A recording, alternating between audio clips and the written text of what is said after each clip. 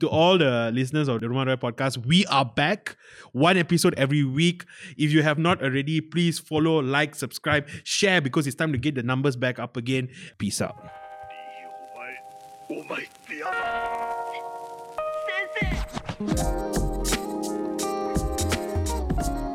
And it's your boy Roshan Gomez. You are listening to the Rumah Roy podcast. Damn, it's great to say that again. It's been a minute. Yes, it has. I haven't introduced you yet. Can I use the bathroom?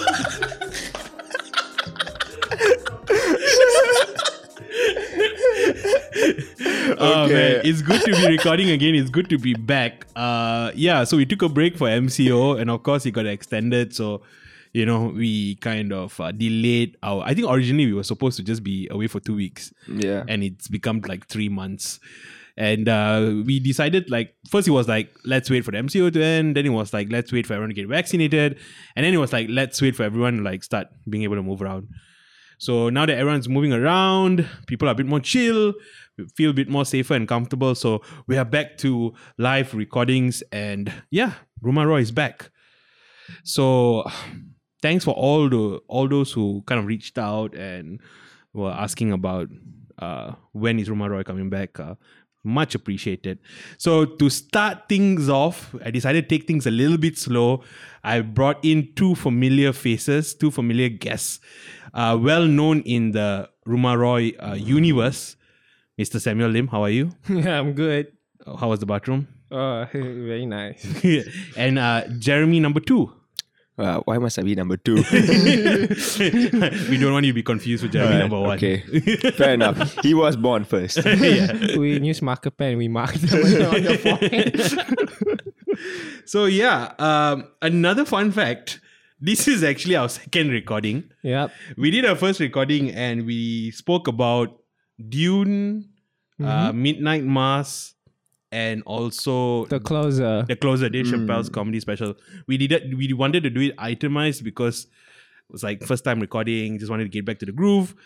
But well, the recording was corrupted and the whole file is gone. Oh, You'll never hear it. You'll never hear It it. is in the void. And I have to say, Sam said some really crazy stuff on Yeah, the he said episode. some mad stuff. You'll never know it, lah. For all I knew, I could have been quite quaint. No, It could have been tastefully done. yeah, it could have been tastefully. It was done. not. You'll never know, though. It was a combination of Aristotle and Marilyn Manson. Yeah. That was the feel of the comments. A bit of Steven Crowder. A bit of Stephen I'm kidding. Wait. I think a lot of people don't know who Stephen Crowder is. He's like a right-wing Nut job. commentary pundit. Yeah, he's basically loser Bill Burr.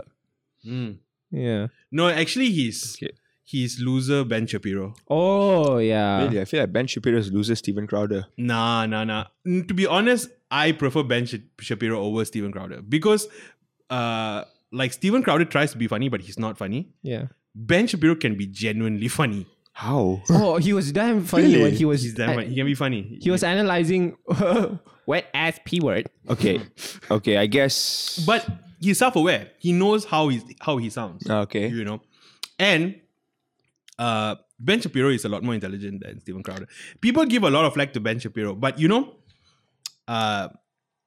one of the things that there were some people who wanted to kind of cancel Ben Shapiro. So I think NPR wrote an article and they said Ben Shapiro is factual. Everything he says is factually correct. But because he only narrates one side of the factual argument, it is misinformation and he should not be allowed a platform. That is crazy because that is media. I mean, most media is like that. CNN is like that. MSNBC is like that. So, but the very fact that they admitted that he has a factual basis for his arguments or his thoughts, right? But they still try. I don't know. I just think it's crazy lah. Look, I think they just have something against. I think a lot of people in NPR are good-looking, very beautiful, progressive Jews, and then they look at Shapiro and they go, "You set us back 20 years. You are exactly the caricature that those Nazis drew." I mean, I like Tiny Desk. Yeah, I I listen like- to it all the time. I give you guys that lah. Yeah.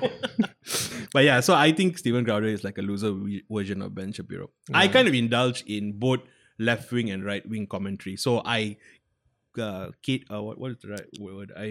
I'm very selective. Yeah, I get to that side of YouTube at times. I tell you, I love listening to Charlie Kirk and Ben Shapiro because then it helps me own the libtards, you know? You know what I listen to now? What? This is, and I don't know whether this shows, I don't know what this speaks to me, but I've started listening to ultra conservative Muslim speakers. Like there's this guy called Muhammad Hijab. He's like Wait, what? I think he won. He's a British Muslim dude. Okay. I don't think he would consider himself a traditionalist Muslim. I just think he's a douchebag. But I've just been, I think there's something about when someone speaks with conviction and also they are well read, you know. So I like, just like listening to him, you know. I don't agree with him at all, but I like listening to him. He had a debate with one of my favorite atheist YouTube commentators. I don't know whether you all know Cosmic Skeptic, Cosmic Skeptic. Alex O'Connor. Yeah. So they had a debate, and after the debate, Muhammad Hijab you can tell that he's an asshole from after that lah. Like I think he was he cut the debate and like pasted stuff in because he owned the footage and he didn't want to give it to Cosmic Skeptic, and he was deleting comments. He misunderstood his argument, so he's just like an ass lah, you know. Yeah. But I don't know, I'm a troll. I like to listen to him. But he speaks well, I suppose. Speaks well, and he has this thing where because a lot of these, I think Muslims who are listening to him, they are a lay person, right? They more often than not they don't have any introduction to philosophy. They have no idea. They're not read about psychology or philosophy most of the time lah. So he just has to like use words like existentialism or Nietzsche or It just takes just a couple of words. yeah, he just has to throw in like, you know, the ontological argument, and he just has to talk about the ontological argument. No one knows what he's talking about, so it sounds really intelligent, and he kind of hijacks other philosophers, and he says, you know, this is what Nietzsche says, and he likes to use exaggerated words. There was one word that he kept on. He was calling out Ben Shapiro. Let me get the word. Because if I don't say it properly, it's going to be a curse word. Oh, okay. Oh, I see. What is it? I have no idea. Wait, let me just try and get the word. But anyway, so how are you guys doing during this MCO? I mean, post MCO. I don't know, man. We're still slowly getting back into, you know, not pre-pandemic, but somewhat close to pre-pandemic. Yeah, we're returning to some semblance of normalcy, you know? I mean, I can now eat my waffle at Inside Scoop lah. So that's my barometer for how this pandemic is doing. To be able to eat your waffle at Inside Scoop. Yeah lah. You know, because back then, right, when I went to Inside Scoop, I brought like a Tupperware where they put my waffle and ice cream separate. And they chased you away. Yeah lah. They said, right, sir, cannot. I'm like, why? Yeah, like, just cannot. You have to dine in for the waffle. And that Wait, what? You have to dine in for the waffle? Yeah, you have to dine in for the waffle. Where is this? Inside Scoop. Oh, and wow. I was quite angry lah. It hurt me. Why would they do that? Huh? What do you mean you have to dine in for the waffle? Oh, this was before the, you know, Oh, so restaurants were allowed. they're not giving you the waffle, yeah, for dine-in. but you can take it away. Sorry, they're not giving me the waffle for takeaway. Oh, I say, you give me a waffle for dine-in. Then she's like, we just wouldn't know how to package it. I'm like, what do you mean? I brought my own Tupperware. Yeah, but we prefer if we could put like an, you know, like an Inside Scoop cup or something that is a little bit more official in capacity. So we're just gonna give you nothing. I'm like, what the hell? I mean, in that moment, I knew what it was like to be like persecuted, I guess. Yeah, sure. You didn't get your waffle. What a great injustice. Alif You has should a march, point. man. You should march. Alif has a point. You know the Is that- the Malaysia freedom movement. Oh, that. Do you know who's Alif? He showed me some pictures. Dude, Alif, you're the real one, lah. I saw your live stream of you standing up to the establishment. That was wild, man. You know this guy? I mean, Alif is my friend. Okay. He's come on the podcast before. So Yeah. basically, he came on the podcast because he was an anti-COVID guy. Like in the podcast, he said that he thinks COVID doesn't exist. Okay. So, I mean, he has, I would say, pretty extreme views, but he's very intelligent, very articulate. And I would say he's quite well reasoned as well, in a way. But of course, he's like very selective and, you know. So like Ben Shapiro, lah. Yeah, I guess, you know, at least Ben Shapiro believes in COVID. At least Ben Shapiro got vaccinated, right? Yeah. So, but anyway, he went to a petrol station in Bandar Sri Damansara. And then he refused to mask up. Like he was walking from his car to the kiosk to make the payment, and he refused to wear a mask at the time, so he got fined. And I think he started recording, and police officers get really agitated when you start recording. So there was kind of like a mini kerfuffle between him and the police officers. Was that contact? I think there was contact. I think right? Something like the police officer came close to him or something like that. So then he got a bit jumpy, lah. jumpy, and then another police officer who was very cool came and just signed the compound, whatever. Then they were talking, and you know, Alif was having a conversation with them. All that is fine. Then this is second compound, huh? So he goes in the car. Then he decides to continue like just Ranting. calling them out, ranting. He's like, "Tengoklah you datang lah, hantam kau." Baba. Yeah. Whack. That night, 10 o'clock, his apartment, 7 police I officers think came on. like Yeah. But was that live stream? yeah, it was live stream. But the thing was, it actually, in a way, helped galvanize his cause. Because now, right, he has actual, like, sort of grounds to say, I mean, clearly I don't agree with what he did, lah. But he can now say, I am being suppressed. So I mean, he can say what he wants to say. No, but to be fair, like 7-8 police officers coming For one over fella? That's- for one guy at like 10 o'clock at night. that's a bit Yeah, much. it's a bit. Imagine if he was staying, you know, it became worse because his mom and dad stays next to him in a separate unit. Yeah. So his mom and dad were coming around. The dad has heart issues and all that. So it was a big deal, lah. But imagine if he was alone. That's also freaky. 7-8 police officers. For what? What is the reason behind it? Yeah, and You see the Unabomber? What's going on? and you have to understand, he was already issued a compound for not wearing a mask. So they actually came after him for the video. Right? You were being mean to us. Yeah, and Oh they my charged him gosh, with big numerous, babies. it was numerous charges, you know. One of the charges was obstruction of justice. So it's wild. Whatever said and done, the thing, that's crazy. Like whatever happened between Alif, you can talk about his views and the disbelief and all that. But come on, that's some crazy use of police force. Yeah, it is definitely. Would they do that for me if my cat was stuck in the tree? Like if I got, kita suka kucing. Yeah, 10 orang datang. Yeah, after the mama session. After the mama session, then we'll go help the kucing. Atas Look, the pokok. I don't want no obstruction of justice charges against me. Yeah. The views expressed by Samuel is his and only his view. It's just a question. I do see cats stuck in my tree, and I won't lie. Those policemen are quite tall. I think there's a certain height requirement There to is a join. physical requirement, isn't there? Yeah, there is a physical requirement. Is there? Yeah, you have to be a certain build. You have to be. Okay, actually, build, I no. think you That's get not true. You do not need to be a certain build to be a police officer. Okay, but there is training to get to that certain bill. Yeah, I mean, there's training that you have to go through, Yeah. and there's an assumption that if you have a particular weight, whether you're too small or too big, you might not be able to pass those tests. But I don't think there's a requirement that you be of this weight. And But you guys gotta pass that. Oh, you're there. yeah. Yeah. So like if you are like 350 kg, you probably are not going to pass the fitness test, lah.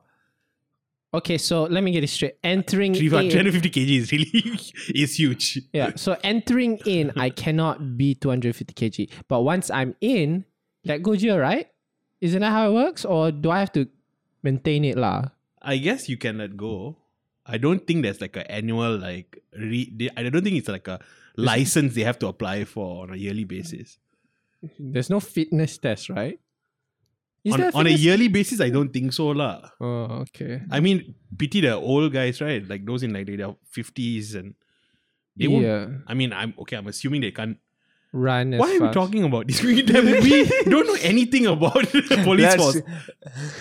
I don't know, man. I mean, Let's ask a police officer. no, I don't want to go to jail. I mean, I don't know whether I'll go to jail, but my parents always told me, if you see the police, just smile, be nice, and assume you're in the wrong.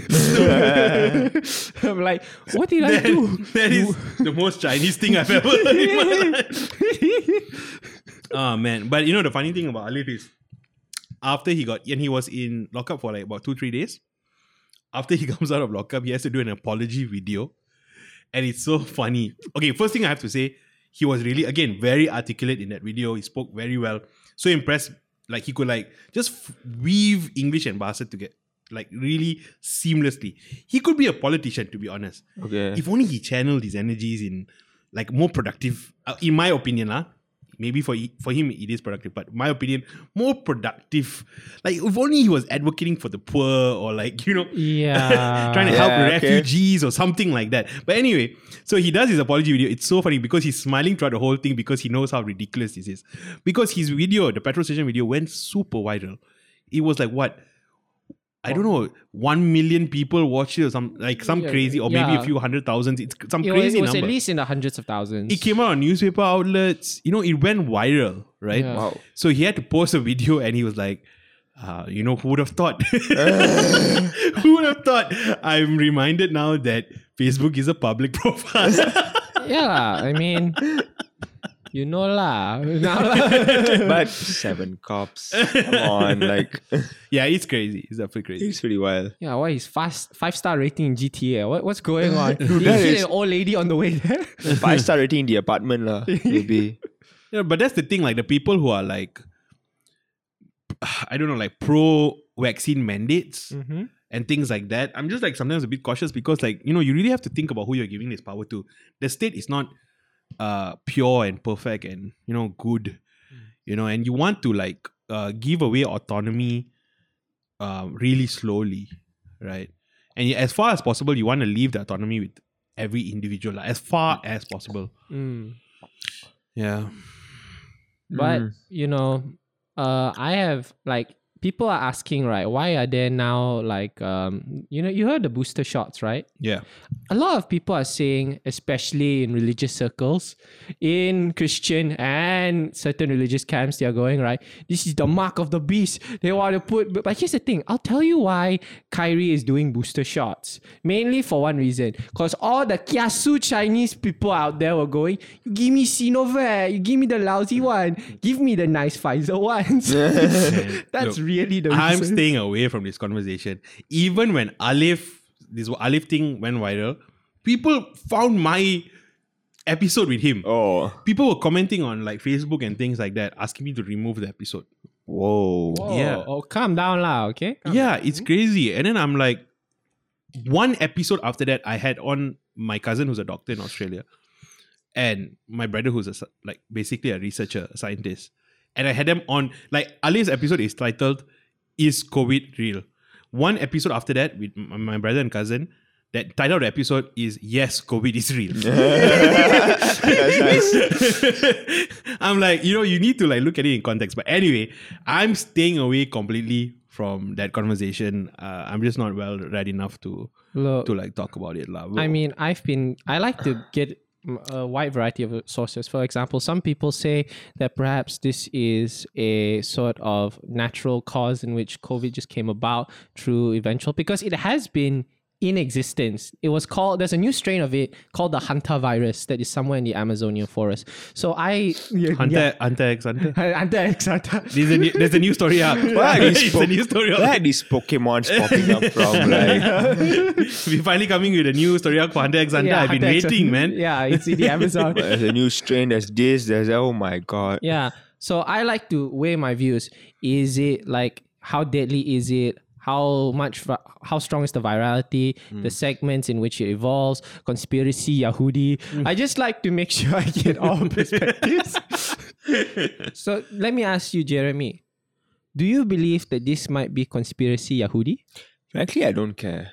Yeah. At this point, a lot of us are just not caring anymore. They're like, you know what? Like, real or not real, this is what I'm going to have to do. Yo, life's not that great. If you're gonna die, so what? We wasted a year of our life being stuck indoors. So, you know what?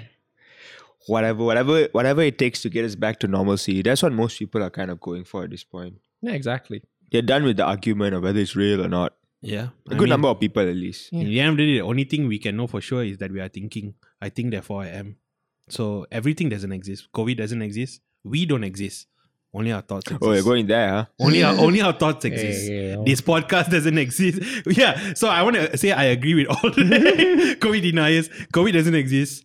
You also don't exist. No one exists. This podcast doesn't exist. The world doesn't exist. Here's the thing. I was very confused by the Malaysian freedom. Okay, with all due respect, I'm very confused by the Malaysian freedom movement people because I have had conversations with some of them because I go, right, what exactly is the issue?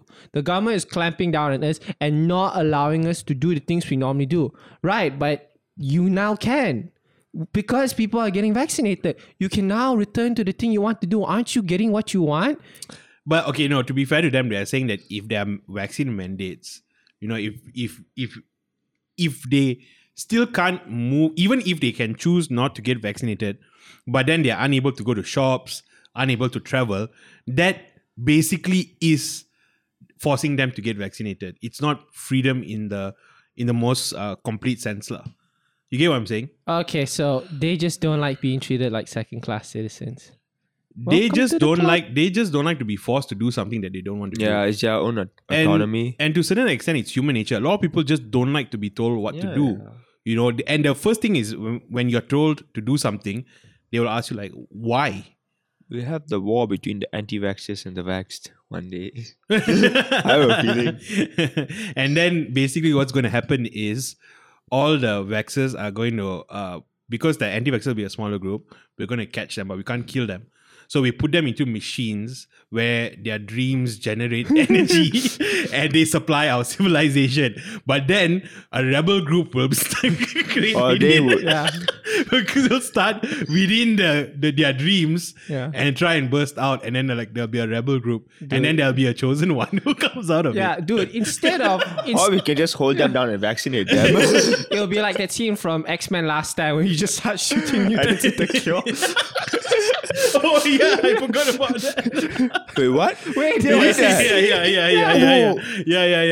Pop. You're welcome.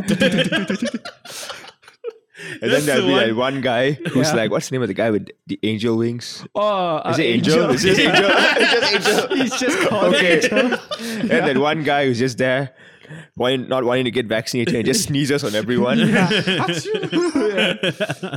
Oh shit! What if COVID gives people superpowers? No, I'm sorry, they're all dead. You know what's the funniest thing? The funniest joke? I was listening to this podcast by, I don't know whether you guys know Tim Dillon. No, I've heard of him. Yeah, so I was listening to his podcast, and he's like a big good friend of Joe Rogan and all that lah. Then he was like, and he's like a conspiracy guy and all that lah. He loves Alex Jones and all that, all that normal stuff. Oh, really? Yeah. He loves Alex Jones. So then he was like, but to be honest, Alex Jones is really entertaining. There's a Joe Rogan episode with Alex Jones and Tim Dillon. It is a really entertaining episode. But anyway, so Tim Dillon was like, guys, I this is really hard to talk about, but there's something that has been buried really deep and it needs to come out. And I'm just going to be honest. Joe Rogan is dead. He was killed from coronavirus. He got coronavirus and he immediately died. There's a cover-up from the multivitamin companies. There's a cover-up from On It. They're all working together to cover this up. His last words were ivermectin. Please tell me that was a shit post. It's a joke, man. Okay, but it's damn funny. But it was damn funny, man. I know, man. Like guys who listen to Alex Jones, you never know. Yeah. No, he was joking, but it was damn funny. Then he was like, you know, Joe Rogan has a producer, Jamie, right? Mm-hmm. Then he goes on, Joe Rogan dies. Jamie was so traumatized, he lost his mind. He tried to go into Joe Rogan's house and take over his family. Joe Rogan's wife shot Jamie. Oh man, it was so stupid. But yeah. Joe Rogan, man. Joe I feel like Rogan. he eats a lot of hot wings. Like really, he looks like the kind of guy who would do that. He only eats elk hot wings. For real, elk. He eats elk. He hunts his own meat. Oh my god. He doesn't buy factory farm meat. Wow. He's the only person that went the other way. He watched a documentary about factory farming, became so disgusted, but instead of becoming vegan, he started hunting animals himself. Just and like eating them. disgusting. Those chickens cramped in cages. What they want to do is be shot and ate the right I mean, way. apparently, like back then when they hunted, they were more humane. They did care for the animals they were hunting. Yeah. I mean, factory farming is crazy because really the conditions are like, Disgusting. it's like you put in a giant truck and you know you're mounted over each other. Even when they study the animals when they're being factory farmed, right? The levels of like adrenaline, the fear hormones are like skyrocket. The animals are freaked out all the time. Yeah lah. And the meat doesn't taste good because it's so yeah. It's not tenderized. Like when they hunt, they just try to go one shot, pow. Unless you're like a psycho who just want to just obliterate deers. Yeah, but I think if you obliterated a deer's head, it's still a lot more humane than keeping him cramped with all his deer friends to commit deer holocaust. Like So, imagine like yeah. one deer, pop, lined up. You're just waiting your turn to Yeah. get shot. Oh man, that is such a depressing and morbid like notion. At least out in the wild, there's some level of fairness, lah. You know? How do we come here again? Huh? Yeah. I Malaysian played Red Dead freedom. Redemption too, so Oh yeah, you hunt animals, right? yeah, you Then, do. Like I was watching, I was hearing about. I think I was listening to another podcast, Tiger Belly. I don't know if you all know Bobby Lee. He's like a comedian lah. So I think he was complaining about his girlfriend because he was like spent like 5-6 hours hunting a leopard or something like that. Then he finally sees the leopard. He pulls out his crossbow his bow and arrow, ready to shoot. Then his girlfriend was like, "Hey, look at the dog! Look at the dog!" He turns, he looks back. The leopard is like killing him or Oh something. man, dude, those jaguars, panthers, they just get at you. You find them, you gotta shoot them down. I get where it's coming from. It's super funny lah. Anyway, so that's a good introduction. Yep, we're off to a great start, I'd say. That was an introduction. Yeah, man. We went to a couple of topics. Yeah. I mean, the last episode we spoke about movies. Yeah. So this time around we decided to just kind of wing it. Yeah. So maybe we can talk a little bit about some movies that we've been watching. What have you guys been watching? What are you guys into now? I mean, we were talking about Joe Rogan, so technically we can talk about Dave Chappelle as well because they're good friends. Let's get the annoying elephant out of the room. And also, I guess we have to put in a disclaimer because Sam has gone up in life now. He's attending university, doing his masters, really building a reputation for himself of being a really, serious critique. Really? So No. he's really now he's basically a changed man. He's afraid of awakening the woke mob. He's afraid of stirring the pot. But let me make my views on transgender people very clear. This is how you make it worse. Lah. Here we go. Let me just say, transgenders, they're like, it's like hats. Like, we all like... I'm gonna tweet that. Like, I love hats. That's gonna be on your IMDb page. Transgenders, they are like hats. I like hats. I mean, would I wear a hat? Maybe. I don't know. How good is the hat? Never mind. See? Yeah, so anyway, actually, can you just tell that story about the Midnight Mass? The Midnight Mass. The tweet. Oh, okay, all right. Okay. Let's set this up properly. So, Midnight Mass is a series on Netflix. It's written by and directed by what that guy? Mike Flanagan. Mike Flanagan, who did Haunting of Hill House and Haunting of what? Bly Manor. So there's a new one called Midnight Mass, which is it's basically a kind of a mini series with its roots in like horror, the vampire horror-ish kind of It's basically movies of the Salem's past. Lot. Yeah, Salem's Lot and the like. So it's about a small Catholic fishing town, and a priest comes in, and there's weird things that happen. Spoilers, because it's Catholicism is kind of represented in this series, and it's actually done very well. So like in the first episode, I was like, oh, it's not bad. Like real Catholic imagery here depicted correctly. Interesting priest, charismatic. I'm really surprised at how this is going, especially because it's on Netflix. Then third episode, the priest is a vampire. Then everything makes sense, lah. Okay, there we go. We can't just be good. Can we? Sounds about right. Sounds about right.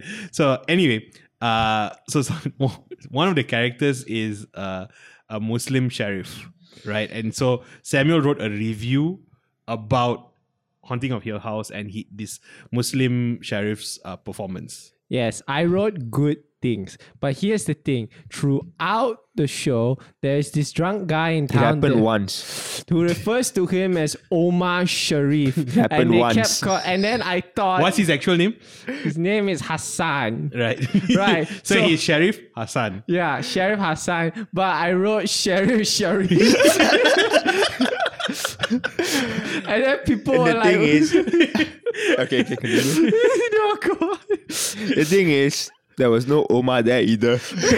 No, I heard an Omar. No Omar. Omar God Sharif. damn it, I heard an Omar. I'm not crazy or racist.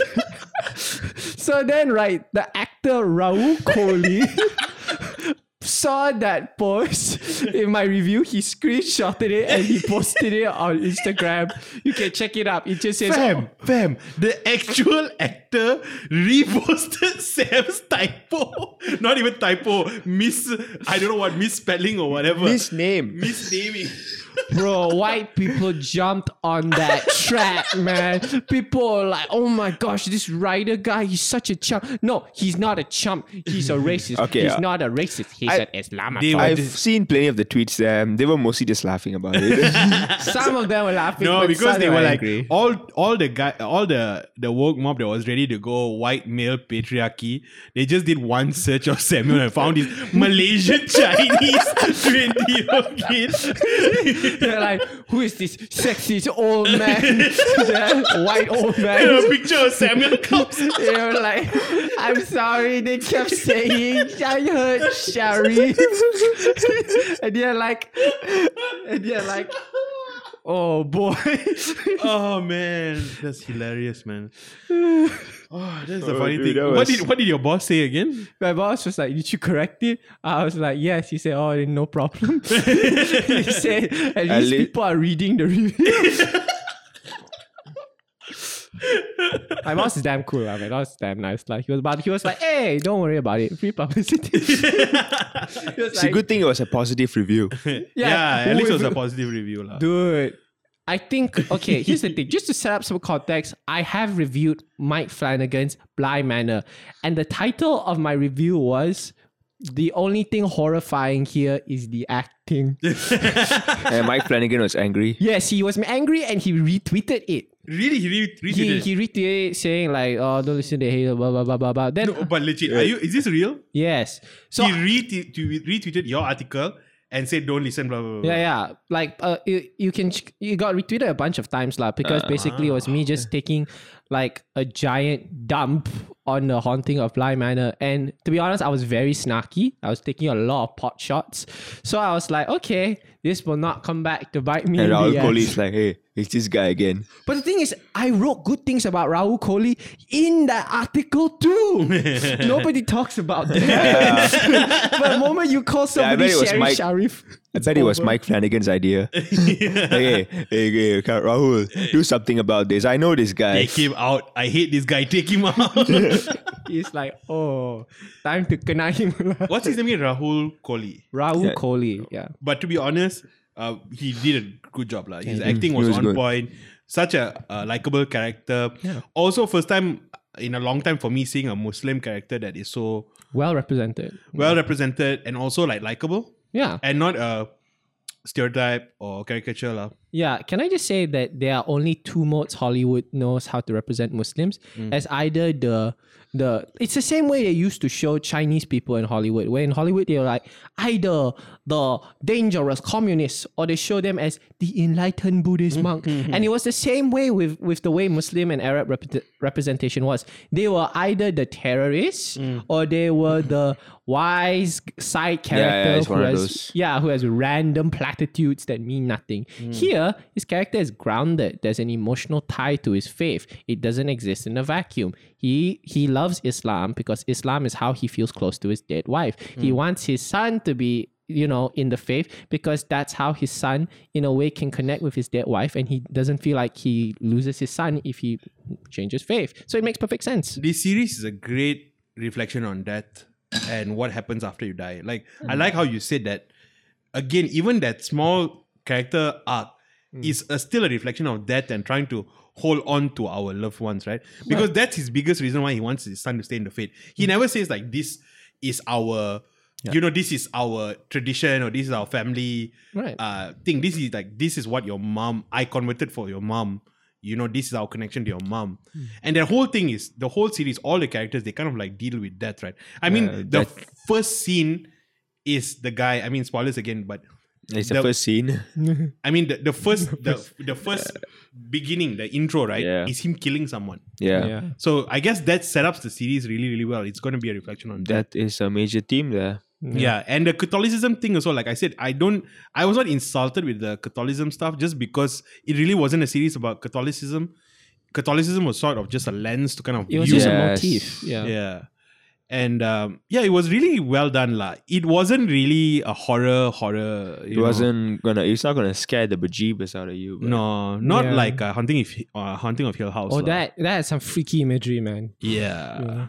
Blind Manor is okay though. I didn't watch Blind Manor, so I don't know. I didn't either. Dude, that shit is funny. The way the kids like set up scares, you can see it all the way from your bathroom. You look from your bathroom because they'll go like, I can't go in that closet alone. Oh my god. And then, in the closet. Yeah. And the main character's like, you want me to go in the closet? And she's like, yes, go in the closet. In that closet? That's a big closet. Yes, go in the closet. And I'm like, I know, it's kind of creepy. I'm like, god damn it, just go in the closet so we can get it over with. Maybe we should rewatch it.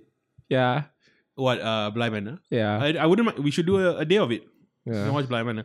Actually, this Christmas, I want to rewatch Silicon Valley. Oh. I haven't finished that. Yeah. How is it? I should.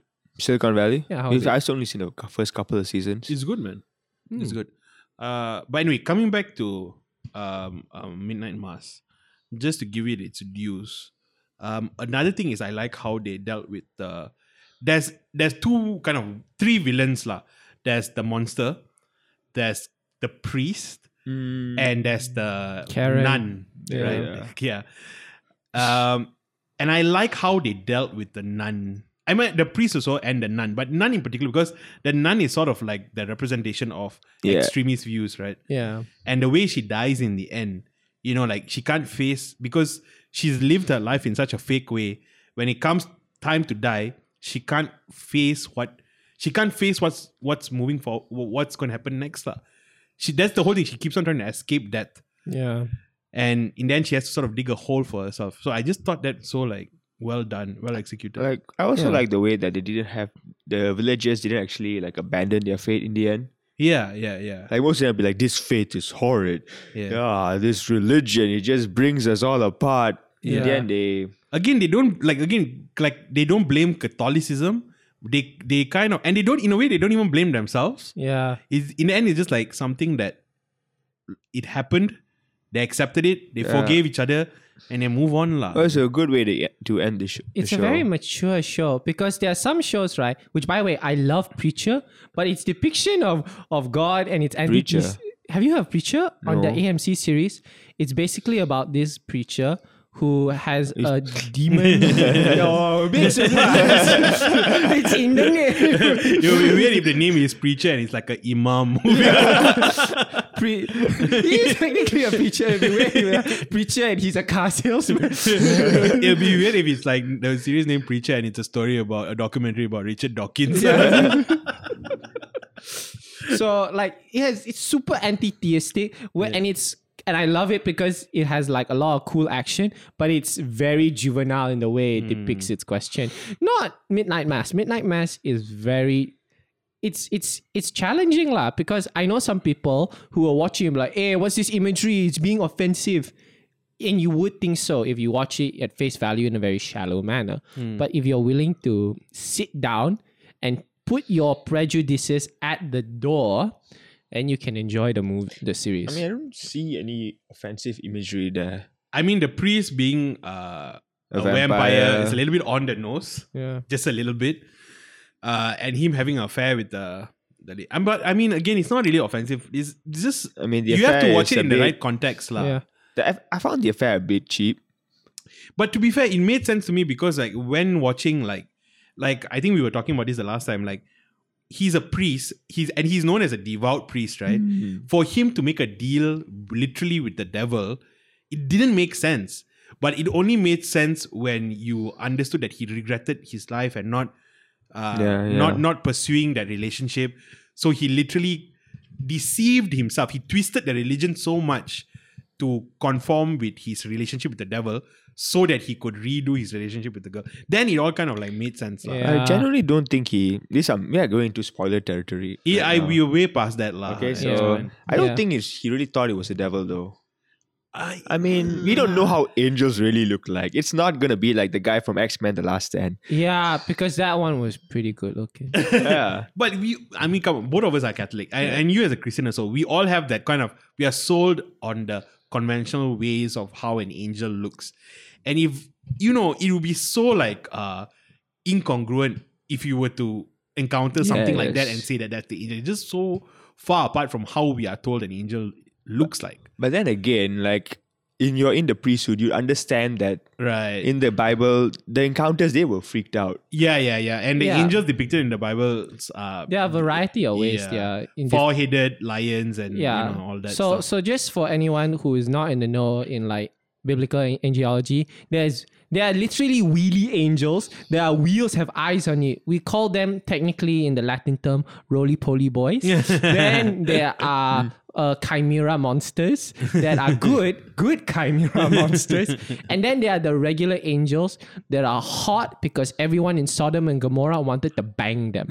So there are bangable angels. Yeah. There are chimera angels, and there are roly-poly boys. And they were like demigod kind of creatures that the floods wiped out. Yeah lah. So basically Martian Manhunter lah, yeah, angels.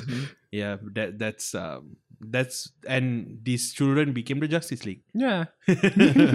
My only criticism of Midnight Mass is the I don't know whether it's right to call them monologues. Yeah, those long There was drawn out. long drawn out dialogue. There was a bit just a bit too long lah. Sumbat lah. Just a tad bit too long. Yes, I agree. Like it kept going. I mean, again, it's a reflection on that and what happens after life and all that. But again, Well, I'm sorry lah. I have work lah. I can't reflect too long. Can I just be honest? yeah. The guy who was in the accident at the beginning, Yeah. I could not give I could not give less of a crap about him. I think both of you can agree. He was a generic white guy lah. I think White guy character. I think Gosh. because the other characters stand out so much, he just becomes really pale. Like, I mean, the priest character, that guy, the actor. Oh, he was fantastic. phenomenal. He was great. Phenomenal. Fantastic character. So, in comparison, definitely. Yeah lah. I'm like, give me Raul or give me the priest guy. But I don't care about this fella. He's like what's the name of the guy from Arrow? Oh, yeah, they do look alike. Yeah. They do look alike. They even sound and behave. Yeah. Like, He's the stunt double. he's a stunt No, double. he's not the guy. No, that's not the guy from Arrow. It's the guy from Arrow's brother, isn't it? Both so same. It's the guy from This Is Us. Oh, I haven't. That drama, Oh, that okay, drama, yeah. This Is Us. I have no idea. It's an HBO drama. Oh, Is okay. it? I don't know.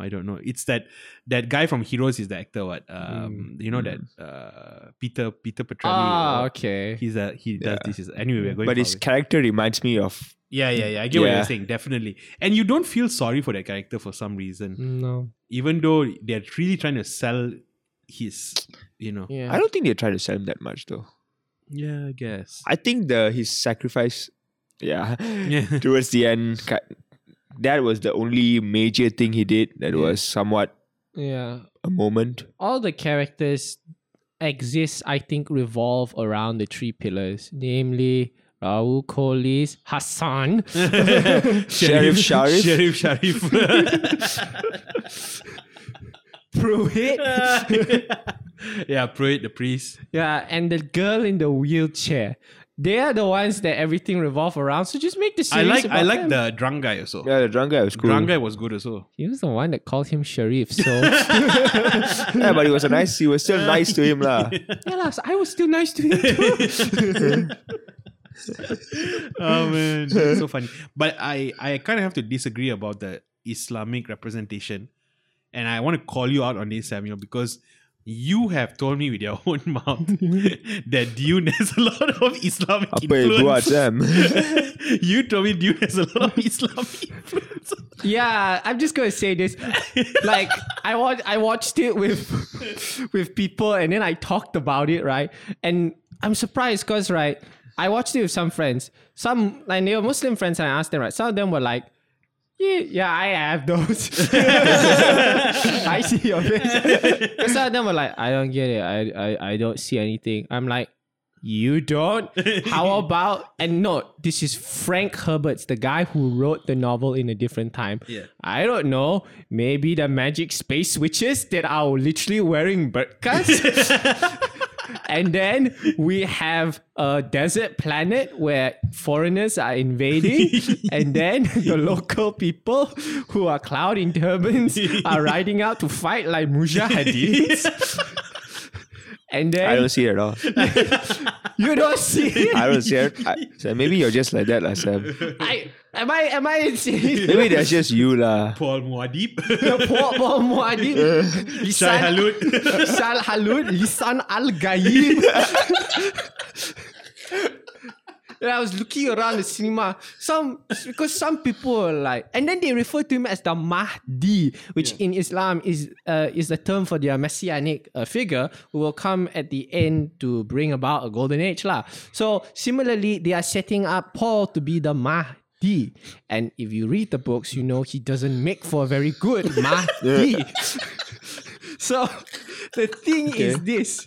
I was watching one corner of the room, right? One corner of the room, people were like, oh, what is this? America appropriating Islamic imagery. One side of the room, they were like, ni bosan betul. I was with you in the cinema. No one was going on saying that. No, I watched the private screening. No, like private screening, then you watch with who? Critics lah. You mean critics are sleeping and watching the movie? I don't believe that Some shit. of them Yeah, were they won't. They Sam, won't. you're They lying. won't. Some of them were bored out of They their won't. mind. I They- loved it. Okay. One thing's for sure, critics will not sleep lah during the film. Sam is lying. He's clearly lying about this. Maybe the other one may be right. You may be. You're probably telling the truth about the first part. But you had to add on to the second part. Okay, the point is this. I mean, it's the same thing with Midnight Mass. If you watch Dune, you may be offended by some of the appropriation of culture, but ultimately, I do not think it is Islamophobic. Yeah. Yeah.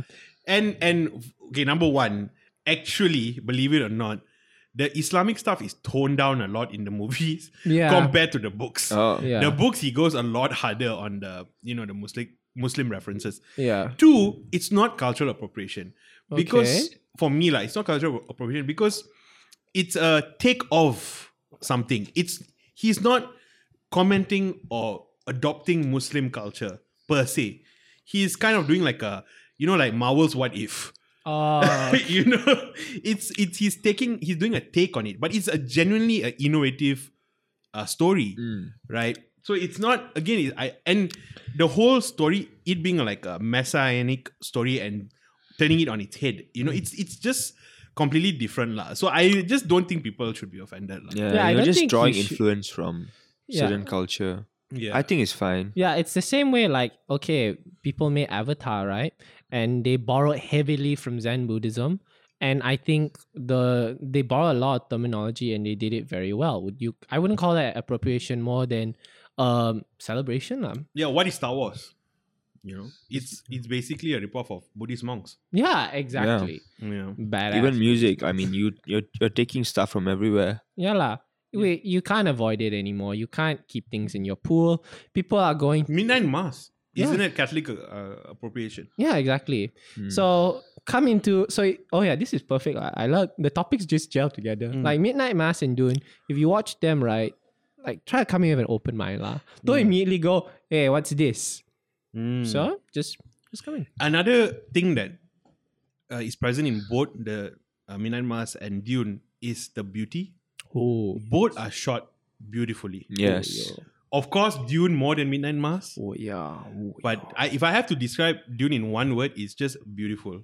It's a beautiful movie. It is Cream in breathtaking. your pants, beautiful. It's the kind of movie you need to watch on IMAX. you know. Oh yeah. That Rather than- worm scene was done so well. Yes. Rather than yeah. watching it on your 15-year-old MacBook Pro, you know, just go to the cinema and watch it. It would be ideal to watch it in the cinemas. I'm not saying it's worth dying over COVID for, but it kinda is. But the only thing about again, another similarity between Dune and Midnight Mass is that it can be a bit slow. Because I went with 6 guys. 2 of them slept off. Dune. Yeah, definitely lah. And after the movie, they told me it was boring. But I think what they're trying to really express is that it was slow lah. Because I don't think the movie was boring. I It is think it slow. was slow. It had its moments where you would like it to, speed things up. Yeah. But I will say this. What I really respect Denis Villeneuve is there are no disgusting lore dumps like you see There in were Marvel. some low dumps. Where? God. The Bene Gesserit fellas. There are a lot of stuff. It was actually a low dump for the first half of the film. Okay, but It stayed true to the source material, 100%. well, I disagree with you on that because here's the thing: for example, the Bene Gesserit, we never get we never go like these are the Bene Gesserit. Okay, it wasn't these heavy. are the witches. Yeah, they just like Yeah. who are the Bene Gesserit? Come here now, boy. I'm Okay. like, oh. Did they Damn cool. introduce a lot of things in the first half? Yes, but I felt like they did it in a way where they never had to explain it to you. For But example, they did drop a lot of things. Okay. They intro a lot of stuff lah. yeah lah. But okay, I'll give you a great example. For example, you know the fellas in white, the Sardaka. Yeah, the Emperor soldiers. Oh boy. You want to comment? Yeah, comment. No problem. All right. By the way, I checked. That thing they were doing at the beginning was a Mongolian throat singing thing. Okay. Oh. So it's not what the first podcast thought it was. Sam, in the I first was Oh, episode, saying what it in the was. first episode, this is so funny. Oh my god. Okay, in the first episode, Sam drew parallels. Is that a word? Yeah, parallels between the Muslim Azan and the Sadaqah's war chant in the beginning. If you watch it, you'll find it really funny because it's basically this priest sort of chanting Yeah. I I didn't say that. and all the soldiers being baptized with like blood. And then Sam somehow drew the connection with the Azan. I was wrong. I read it and I was wrong because I had friends. They were like, "Bro, Dude, I okay, didn't notice a thing. I didn't notice that. And to be clear, Samuel is not saying that the two are the same. He's saying that it looked like similar. yeah." Like- Like in my dog brain, I was wrong because then I looked it up. It was a Mongolian war chant. Okay, I was wrong there. I said it. All right. It's okay, man. It's just your perception. Yeah, and it's in no way it was in no way a slight on the Azan. You're not meaning to disparage the No, Azan. I wasn't. Okay. You were just making an observation. Yeah, I was like, my friends were like, you're wrong. They're like, because we actually say words, Sam. And they are going, Who are these friends, Who are these friends, I was in the cinema with you. I know thought- who the other 2 people were. outside of the cinema after the film. Other people watch Dune too, okay? Oh man, this is so funny. Okay. Yeah, but yeah, okay, anyway, that's xenophobic statement aside.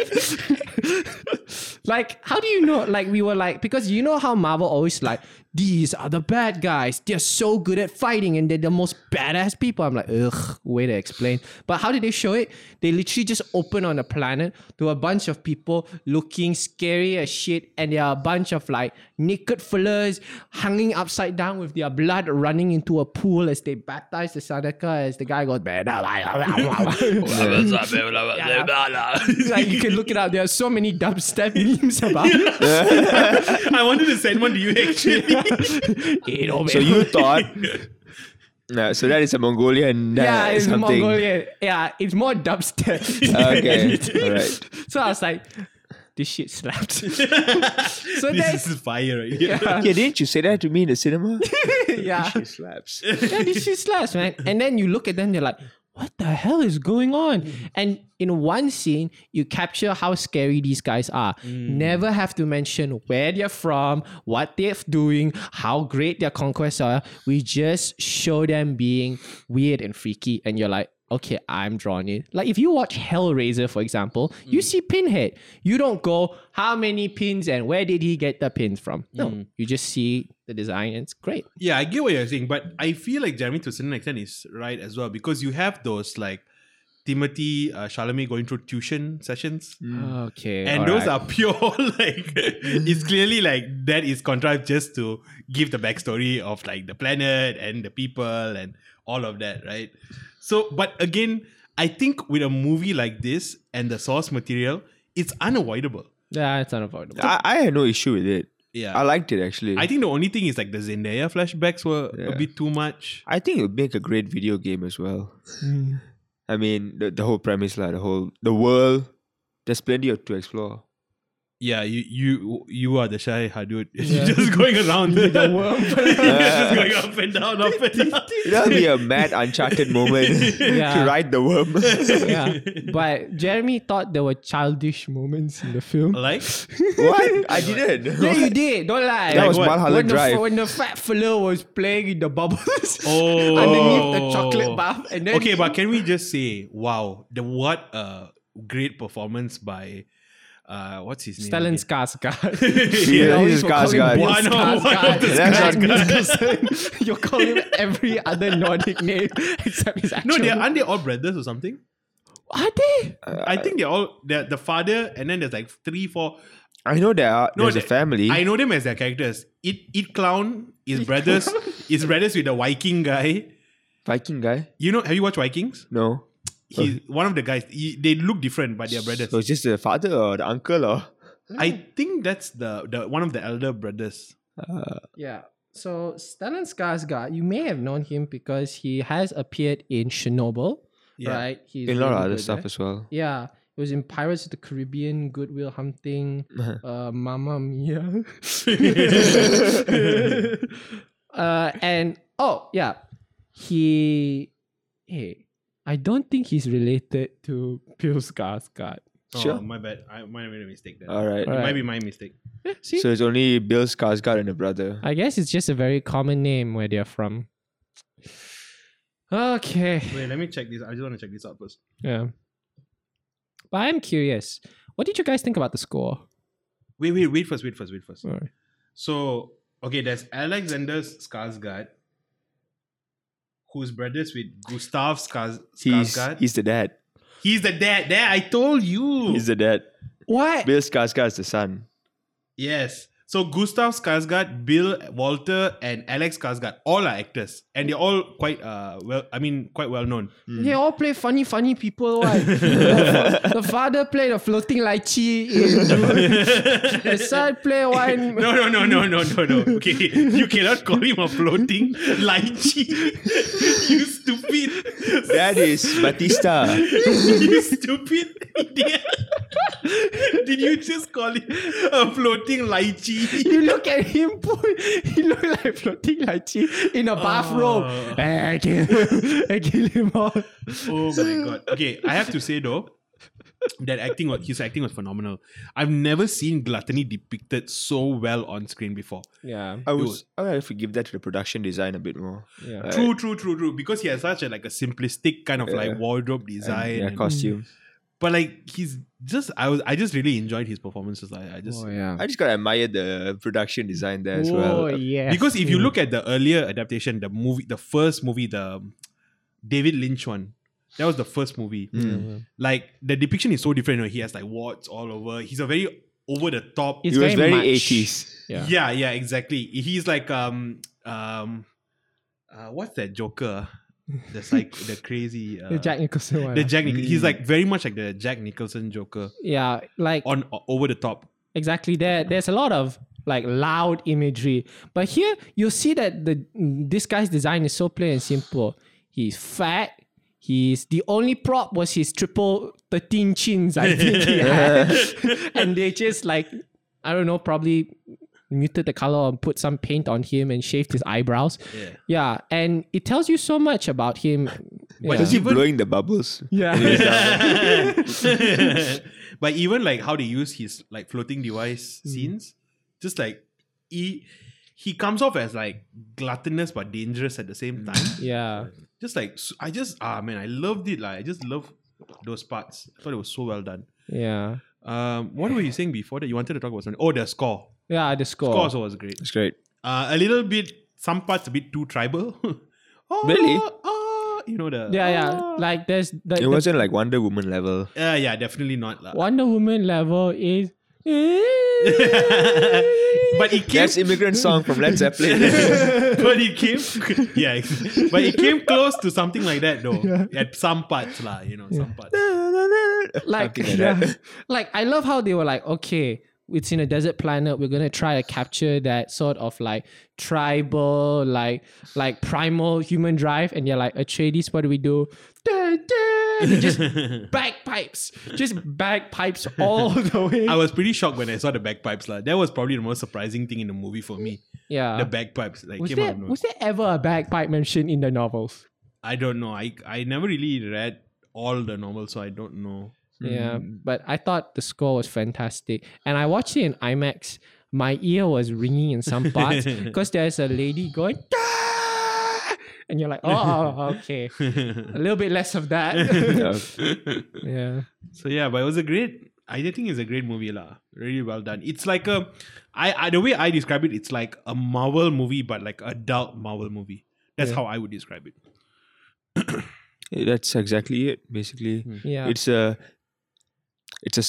adult blockbuster. Yeah, It's an art house blockbuster. Yeah, right. it's something different lah. And especially, I guess with Eternals coming out, it's such a contrast Yeah, because Eternals is getting like slammed. destroyed right now. Yeah. Maybe people's tastes are evolving a little bit, or I don't know. Maybe Eternals is just genuinely bad. I'm not sure. Okay, I'm gonna be very, very honest with you. Have you watched it? No, Okay. but if Denis Villeneuve made Eternals, I probably would go to bat for it. I'm just going to be very honest because here's the thing. Eternals, right, much like Dune, like both of you said, lore dump like mad. But then people are like, no, you just don't understand the complexities of Dune. Eternals are like, what is this clown nonsense telling me What that... was the Guardian quote for Eternals? Oh my The God. Eternals review? Oh, that...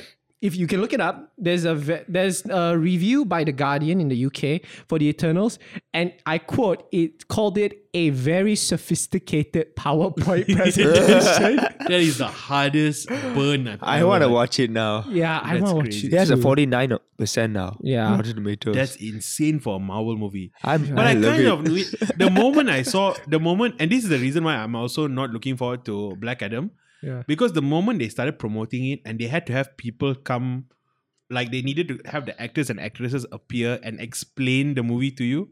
Is it like the DC con? It's a bit like Yeah, it's fandom. that's what- DC So fandom. DC Con did the exact same thing with Black Adam. So because of that, now I'm also like Black Adam. I feel is gonna suck. But with Eternals, they did that as well. Like they got like Angelina Jolie to explain her character's powers. You Oh know, my goodness. no, it was a big thing. That was how they were What? promoting Eternals.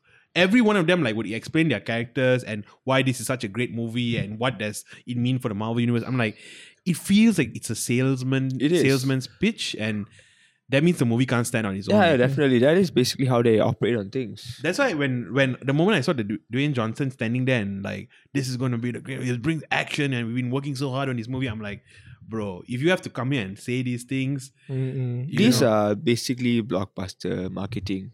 Yeah. That is what they do. Like, I think for all three of us, right, You titles don't excite us as much as the directors who make it, lah. or I mean, depends. Or if That you have a good depends. trailer, Yeah. if you have a good trailer, fair enough. Yeah. Or I even mean, then also. frankly, I'm excited for the new Spider-Man movie. Yeah. Very excited. That's mostly because of the rumors. Oh yeah, oh yes. Do you know about the rumors? I know about Doc Ock and blah blah blah. Oh. That is going to happen. Doc Ock is going to be there, that's for sure. I mean, Can- y'all were telling me about Green Goblin or so Yeah. and all that. By the way, William Dafoe. Yeah, can I drop some spoilers for Let There Be Carnage? You watched it already? Yeah, sure. Not, I mean, What? people in America watched it, so they probably just Yeah. released the They information. just released the information. No, Okay. I don't know. Yeah. I mean, you can if you want. Yeah, so spoiler alert, and this is not even in the film until the post-credit scene where they just randomly mention it. Venom is now in the MCU.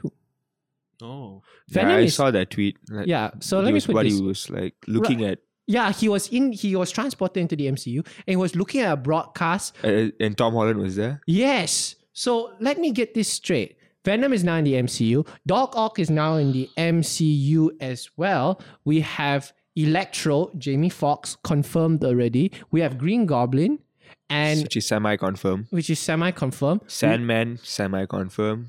Yeah, Lizard, but semi-confirmed. The only people I want is freaking Tobey Maguire And and that- Andrew That is Andrew Garfield. 75% confirmed at this point. So it's clear that No Way Home will either be a Sinister Six film or will be set up for a Sinister Six film. Yeah, Tobey Maguire and Andrew Garfield, the rumors are there. It's been going around. They are probably going to be there. Yeah, there's rumors of Charlie Cox's Daredevil in there. Oh, wow. So they throw the kitchen sink lah in there also. So they are going all out with No Way Home. That's the only reason why I'm excited, because I didn't like the other two. I don't like the new Spider-Man. Yeah. For me, it's okay lah. He's okay. I mean, if you like the character, you'll really be like, Some people Yes. feel like it's the most accurate depiction of some people are the wrong. teenage, the teenage, because it's like the teenage Spider-Man kind of, I like Tobey Maguire because Tobey Maguire really felt like a loser. Yes, that's Yeah, exactly what it was supposed to be. exactly. That's Thank what you. Peter Parker is supposed to be. Yeah, Right. Or at least just someone who is a bit more independent yeah. and not given every nanotech suit Yeah. to work his magic towards. Yeah, here's the thing. Spider-Man is a ground level character. And they try to walk it back where they're like, oh no, I don't want suit and I don't want to join you, Iron Man, in Homecoming. So I was like, okay, are you gonna walk it back? What do you do in Endgame? Give him the bloody suit anyway. So I'm like, what the hell? Then in what was it, Far From Home?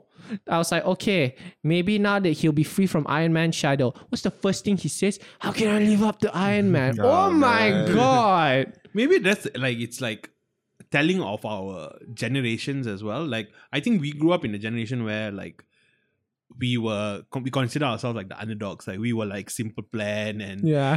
like everyone hates us, the world is against us and Yeah. we're all alone and we have to fight back, and Yeah. it's all like we were really like kind of like counterculture, like Eminem, like it's all like Yeah. like It's the underdog fighting story. back. Yeah, punk. Yeah, it's like a very like punk kind of like feel to it.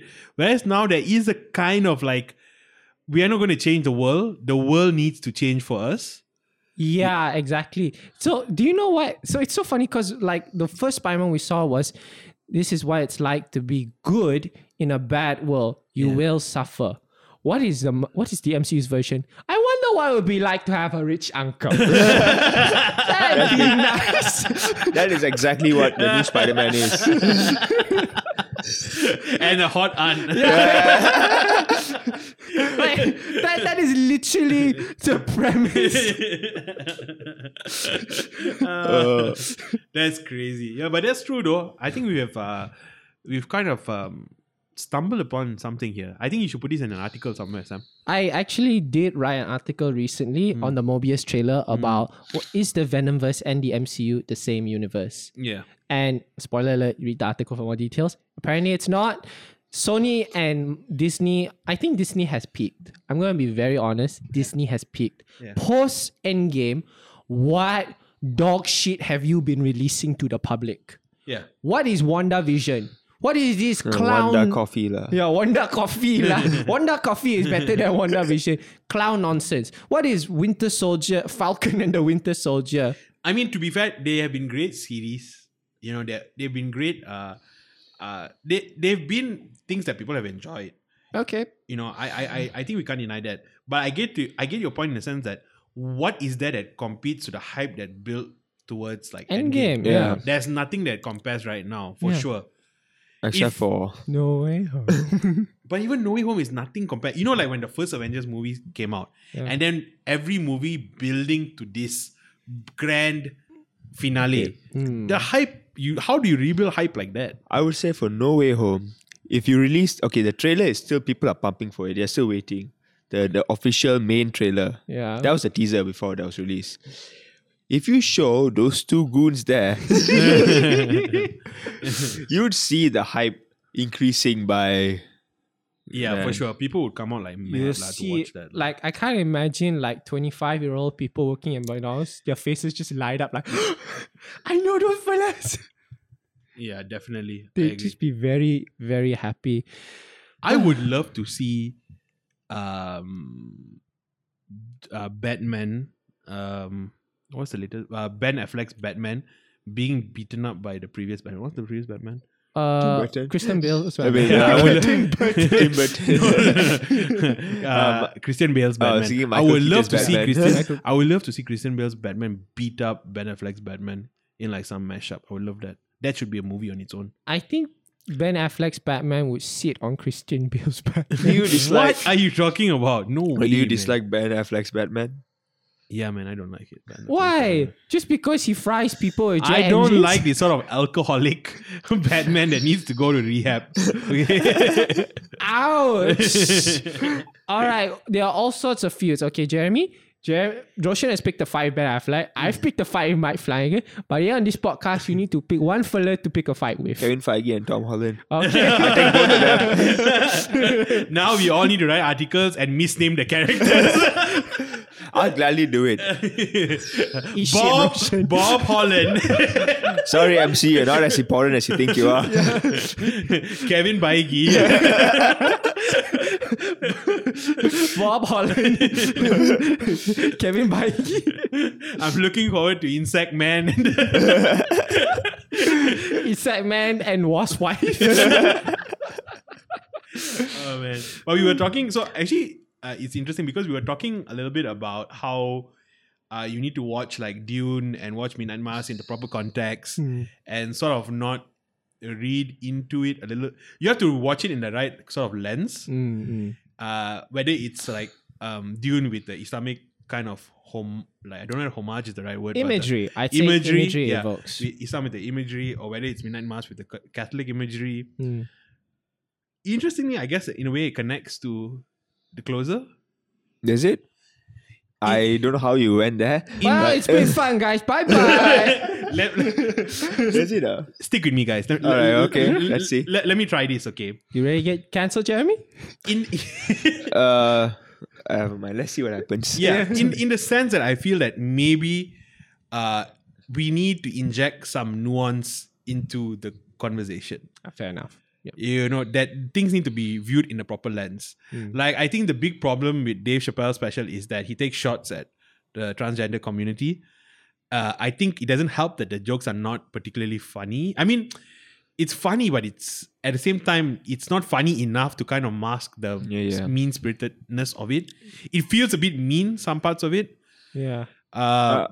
Because I think he's done way better transgender jokes than this special's transgender jokes. I think he was trying to not apologize. Like, I feel Backtrack. like comedy was not his prime goal for this one. He was trying to make a point. Yeah. You know, and his point was, and I actually don't want to talk about identity politics and Like I was telling you guys, I don't want to talk about identity politics. It's exhausting to talk about it. It's low hanging fruit. Yeah. It's easy, and anybody can talk about cancel culture. Everybody has a view about cancel culture because cancel culture, identity politics can mean 100 different. It can have 100 different meanings. Yeah. There's as many definitions for cancel culture as there are people in the world. Everyone has their own take.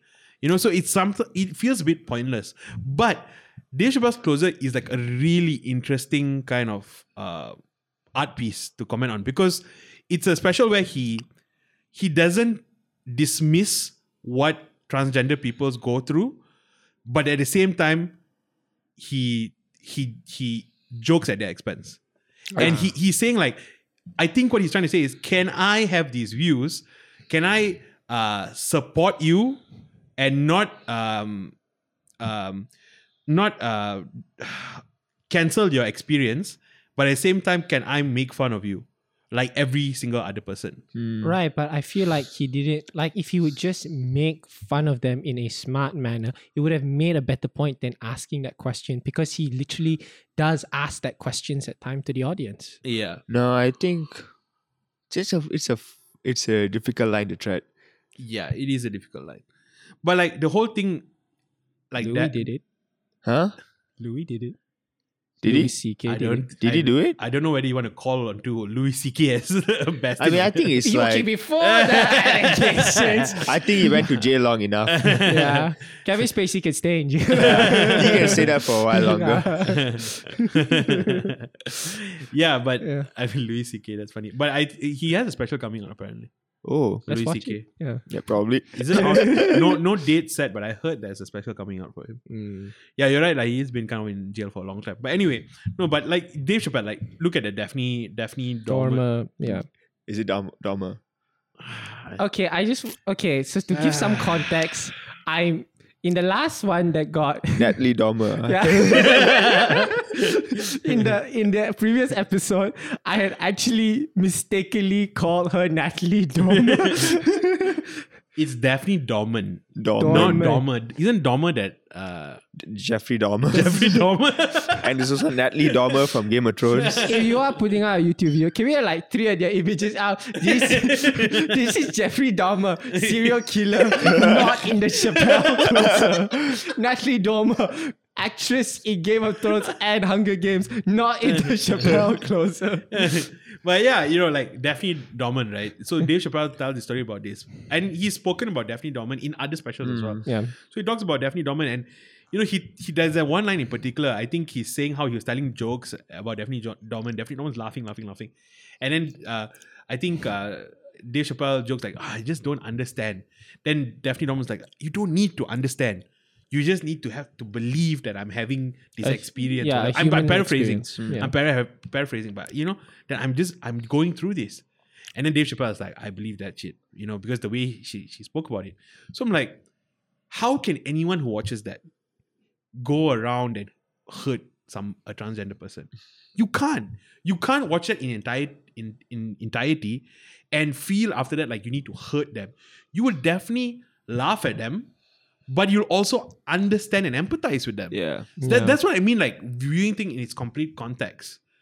Of course, I suppose Dave Chappelle saying, the only thing is when he made a statement of fact, he said that gender is a fact. For me, that was the silliest thing in that whole special. The others is fine. That was silly because it just shows how like Dave Chappelle is not really tuned into the conversation. He's very antiquated in his views. It's not just him. I think it's people around his age. Yeah. That is just the case. Because you just have to watch any conversation by any transgender person with any person opposing the view.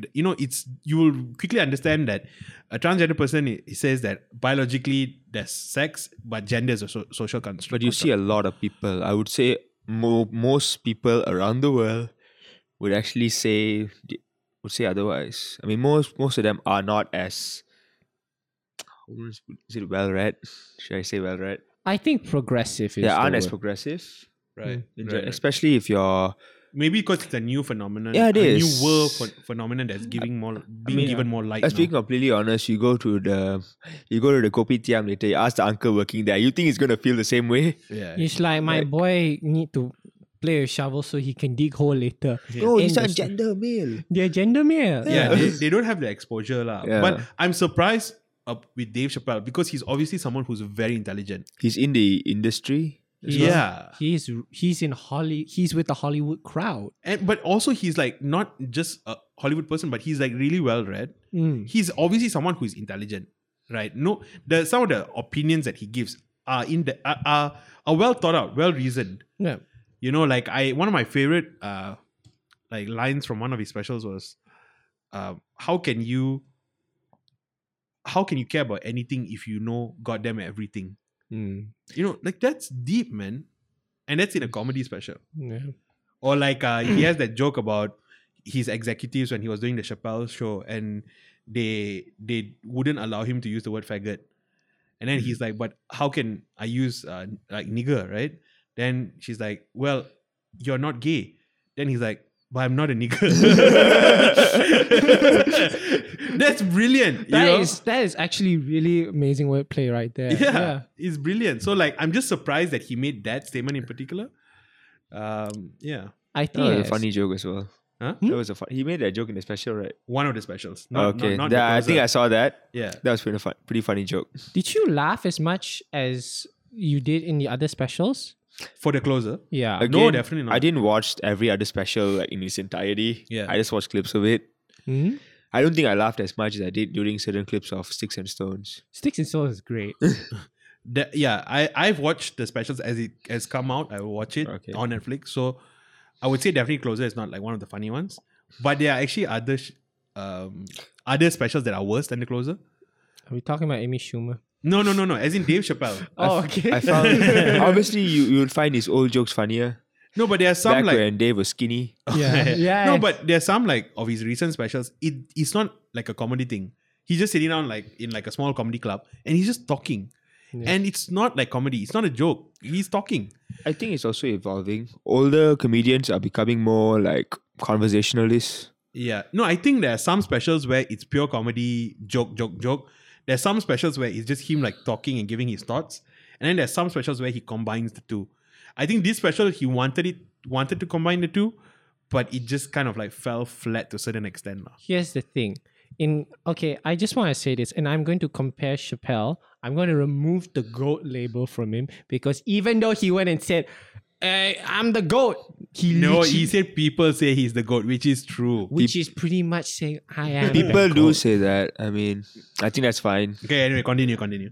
I compare him to Segura and I compare him to Burr. Burr and Segura have bits. Bits, because the way they layer jokes is like this. I start off with a bit, like a story that is ridiculous, self-deprecating to draw you in. And then I end with like vulgarity, absurdity. Like Segura has this amazing joke where he tells a story about this girl who said, I want to blow every member of the Wu-Tang Clan. And then they're like, can I stop now? And they go, no, we got RZA Ghost. We got RZA Ghost, Method Man. No, you're not done. And then she goes, but my neck hurts. Then she goes, you got to protect your neck. Didn't you hear one of our songs? Don't you listen to our music? So I'm like, bro, that is perfect. Premise, bit, absurd vulgarity, and then you end on an amazing punchline. Where was that in the closer?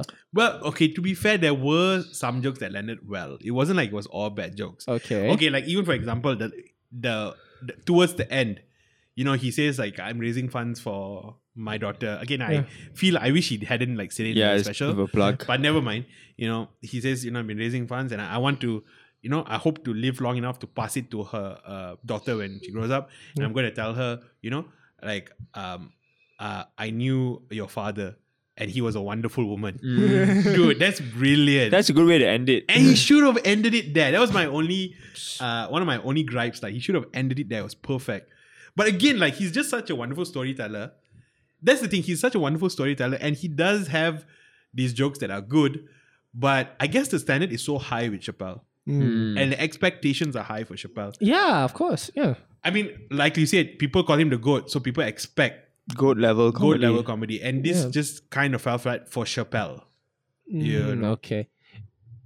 Be it sanctum, like that ending line. I really want to get your opinions on that because I remember that line where he goes, and finally he addresses the transgender community. He goes, "Can you please stop punching down on my people?" Which it's a bit thick. The line was a bit. But that's the problem with identity politics. It becomes then like identity, like Olympics, right? Every identity is you're each measuring your victimhood to another race or community, and who is more marginalized and who. Am I black first? Am I transgender first? Am I a woman first? And it becomes weird lah. You know. And I think in a way Chappelle feels how it feels to sort of be the oppressor. Okay. You know how like white people become defensive when black people talk about slavery and Jim Crow laws. Yeah. So now, because the black community, they don't have a great track record when it comes to like LGBTQ acceptance. and also like even Asian acceptance for that matter, right? Yeah. So I think he's feeling again, that's the thing. It's why I get a bit annoyed when people like paint white people as this exclusively bad race. But they're actually having a very human experience. The human experience is to be defensive when you're put when you're put on blame.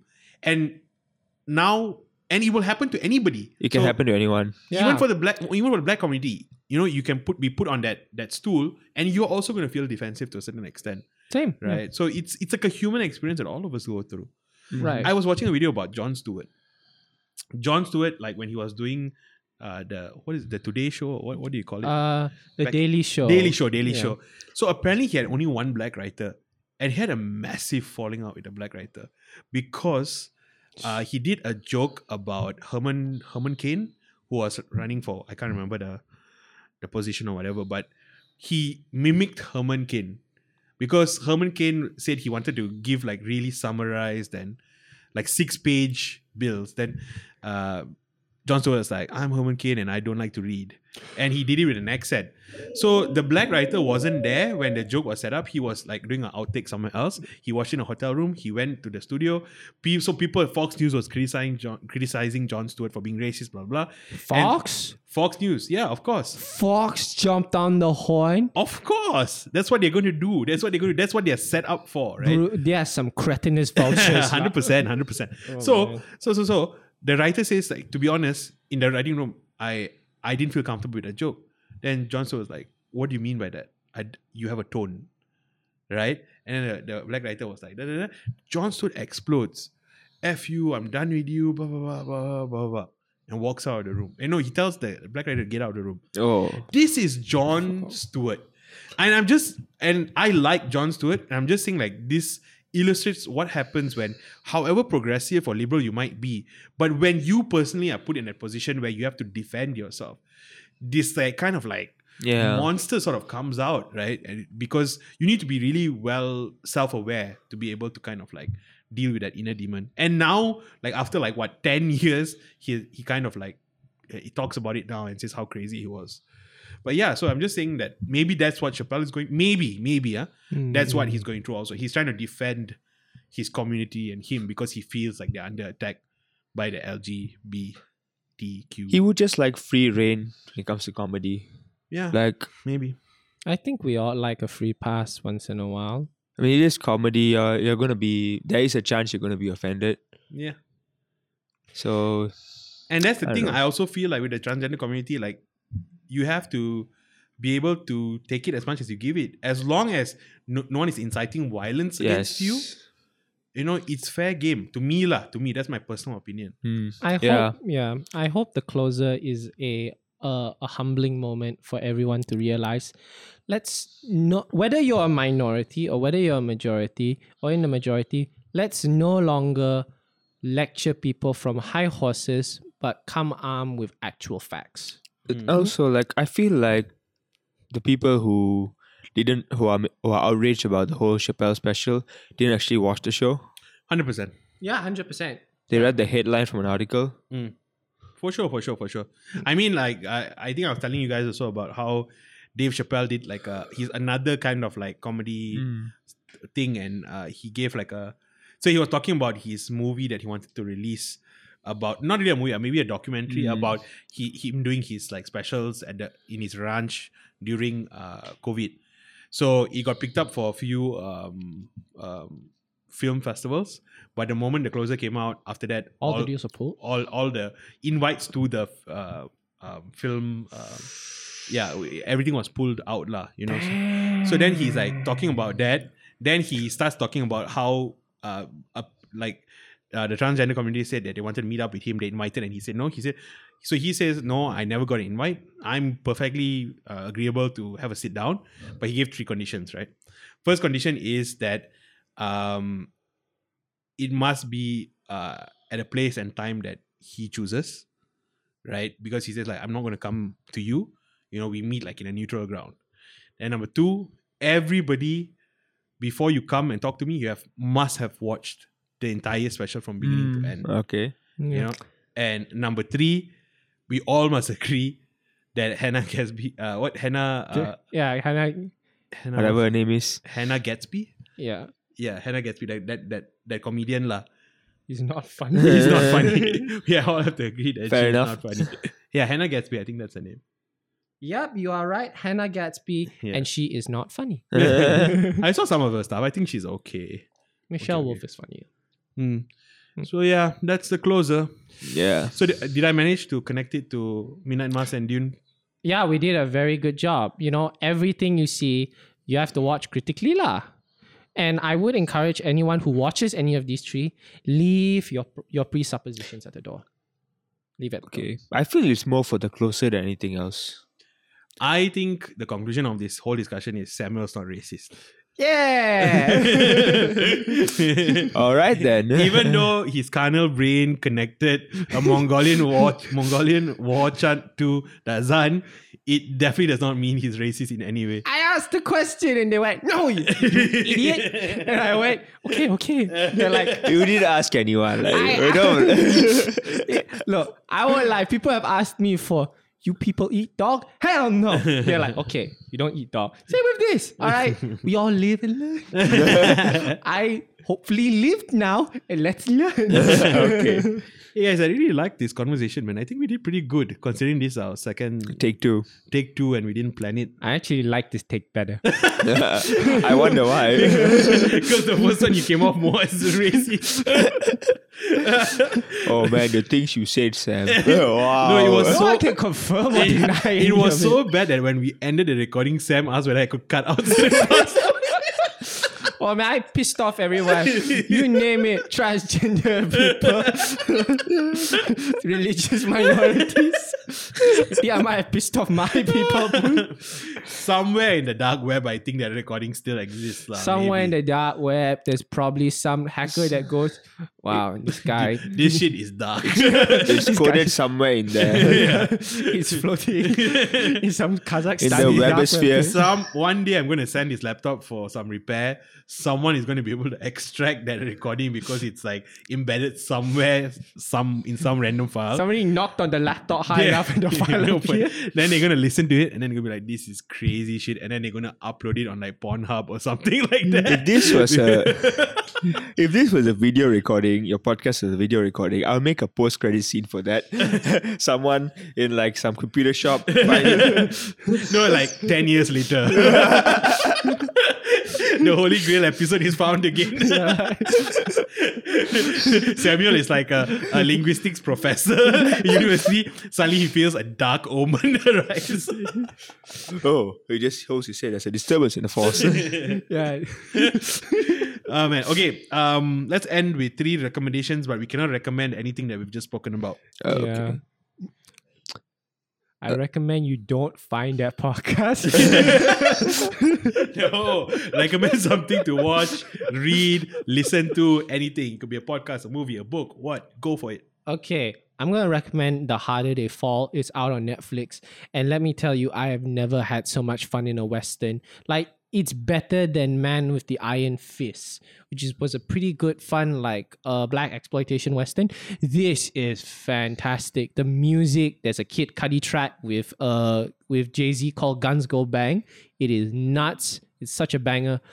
And I loved every second of it. Go watch The Harder They Fall. Out on Netflix today. fantastic. Okay.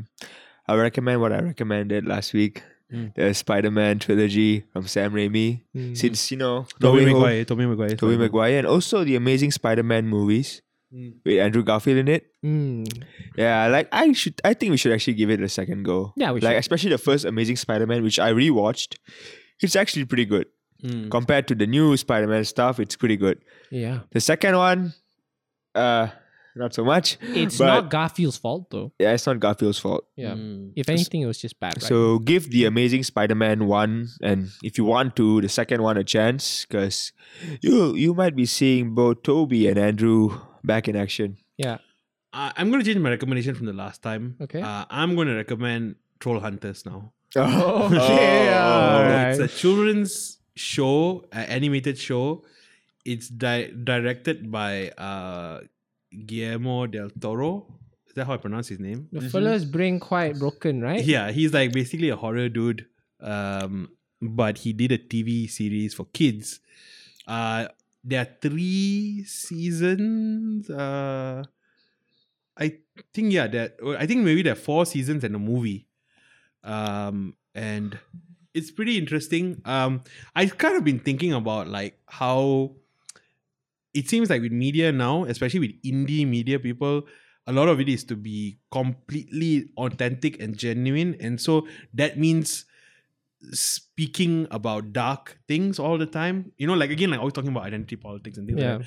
I'm just like wondering, like, is it possible for us to like censor ourselves a little bit to create content that like my cousins can watch? Yeah. Sometimes I feel like all 90% of the things that I watch on TV, I can't watch with my family, like with my cousins. Yeah. Or even my parents. Sometimes it's weird. Yeah, it is. Yeah. And so like sometimes you have to pre-watch things before you can know whether you can exactly. watch Oh my it with your goodness, family. yes. Yeah. Even Young Justice now. I was going to like suggest Squid Game for my parents, parents.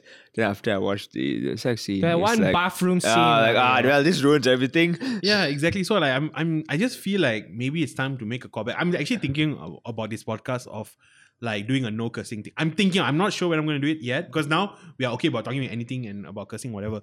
But just like maybe I'm thinking about maybe in the future, or maybe like if I decide to create something else to have it a bit censored, just because then I would feel comfortable about my youngest cousins watching it. Yeah. Yeah, You'd like to. No, I was just going to say, that's a freaking heck darn idea of yours. And you should go for that idea. Oh, he's right-wing Samuel out. You like all that, Asa? Let me get my straw hat. Like, you'd like to expose like other people, either younger or older audiences, to the stuff you enjoy too. And if it's all filled with rated R content. Yeah, I'll give you another example. My uncle passed away a few months ago, right? So I went back to my hometown and I spent like a week with my family. So I was with I got 2 younger cousins, Rovit, who's he just turned 16, I think. Yeah, Rowan. And Rushani, who's like I think 14. Yeah. They're teenagers, basically. And so I'm like, what should we watch together and things like that. And I was like, I want to watch some anime, but like what anime to watch with them? Because a lot of anime also now is super weird. So then I finally got Demon Slayer. Because I realized, okay, Demon Slayer is a bit violent, but it's not like too crazy. Yeah, it's not too crazy, right? So I had the experience of just like introducing them to anime. Like this is their first anime series that they're ever watching. And they're watching Demon Slayer with me. And it's good. And it's like about a brother and a sister. It's wholesome. And it was just such an enjoyable experience to be able to watch that with them. So I just feel like, so because of all of that, I'm thinking like, what kind of content that I can create that I can give for like younger kids to watch as well. Do you want to, how about we do the exact same topics we talked today, but we like do a kidified version? I would say we were quite PG. Yeah, we were not bad actually. We were not bad. We were quite good. Yes. Samuel was well behaved today. Okay, anyway, great episode. Anything else, you guys? You want to plug anything?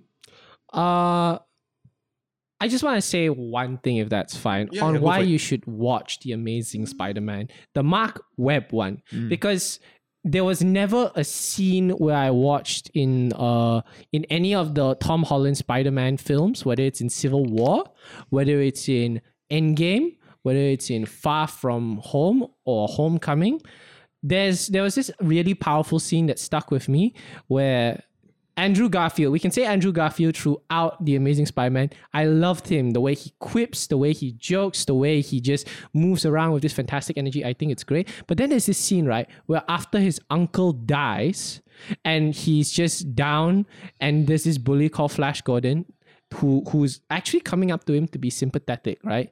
And he's just like, not now. And Flash just puts his arm around him in a very gentle like way to comfort him, and he just grabs him and slams him against the locker. And in that moment, you see so much rage, so much pain in that scene.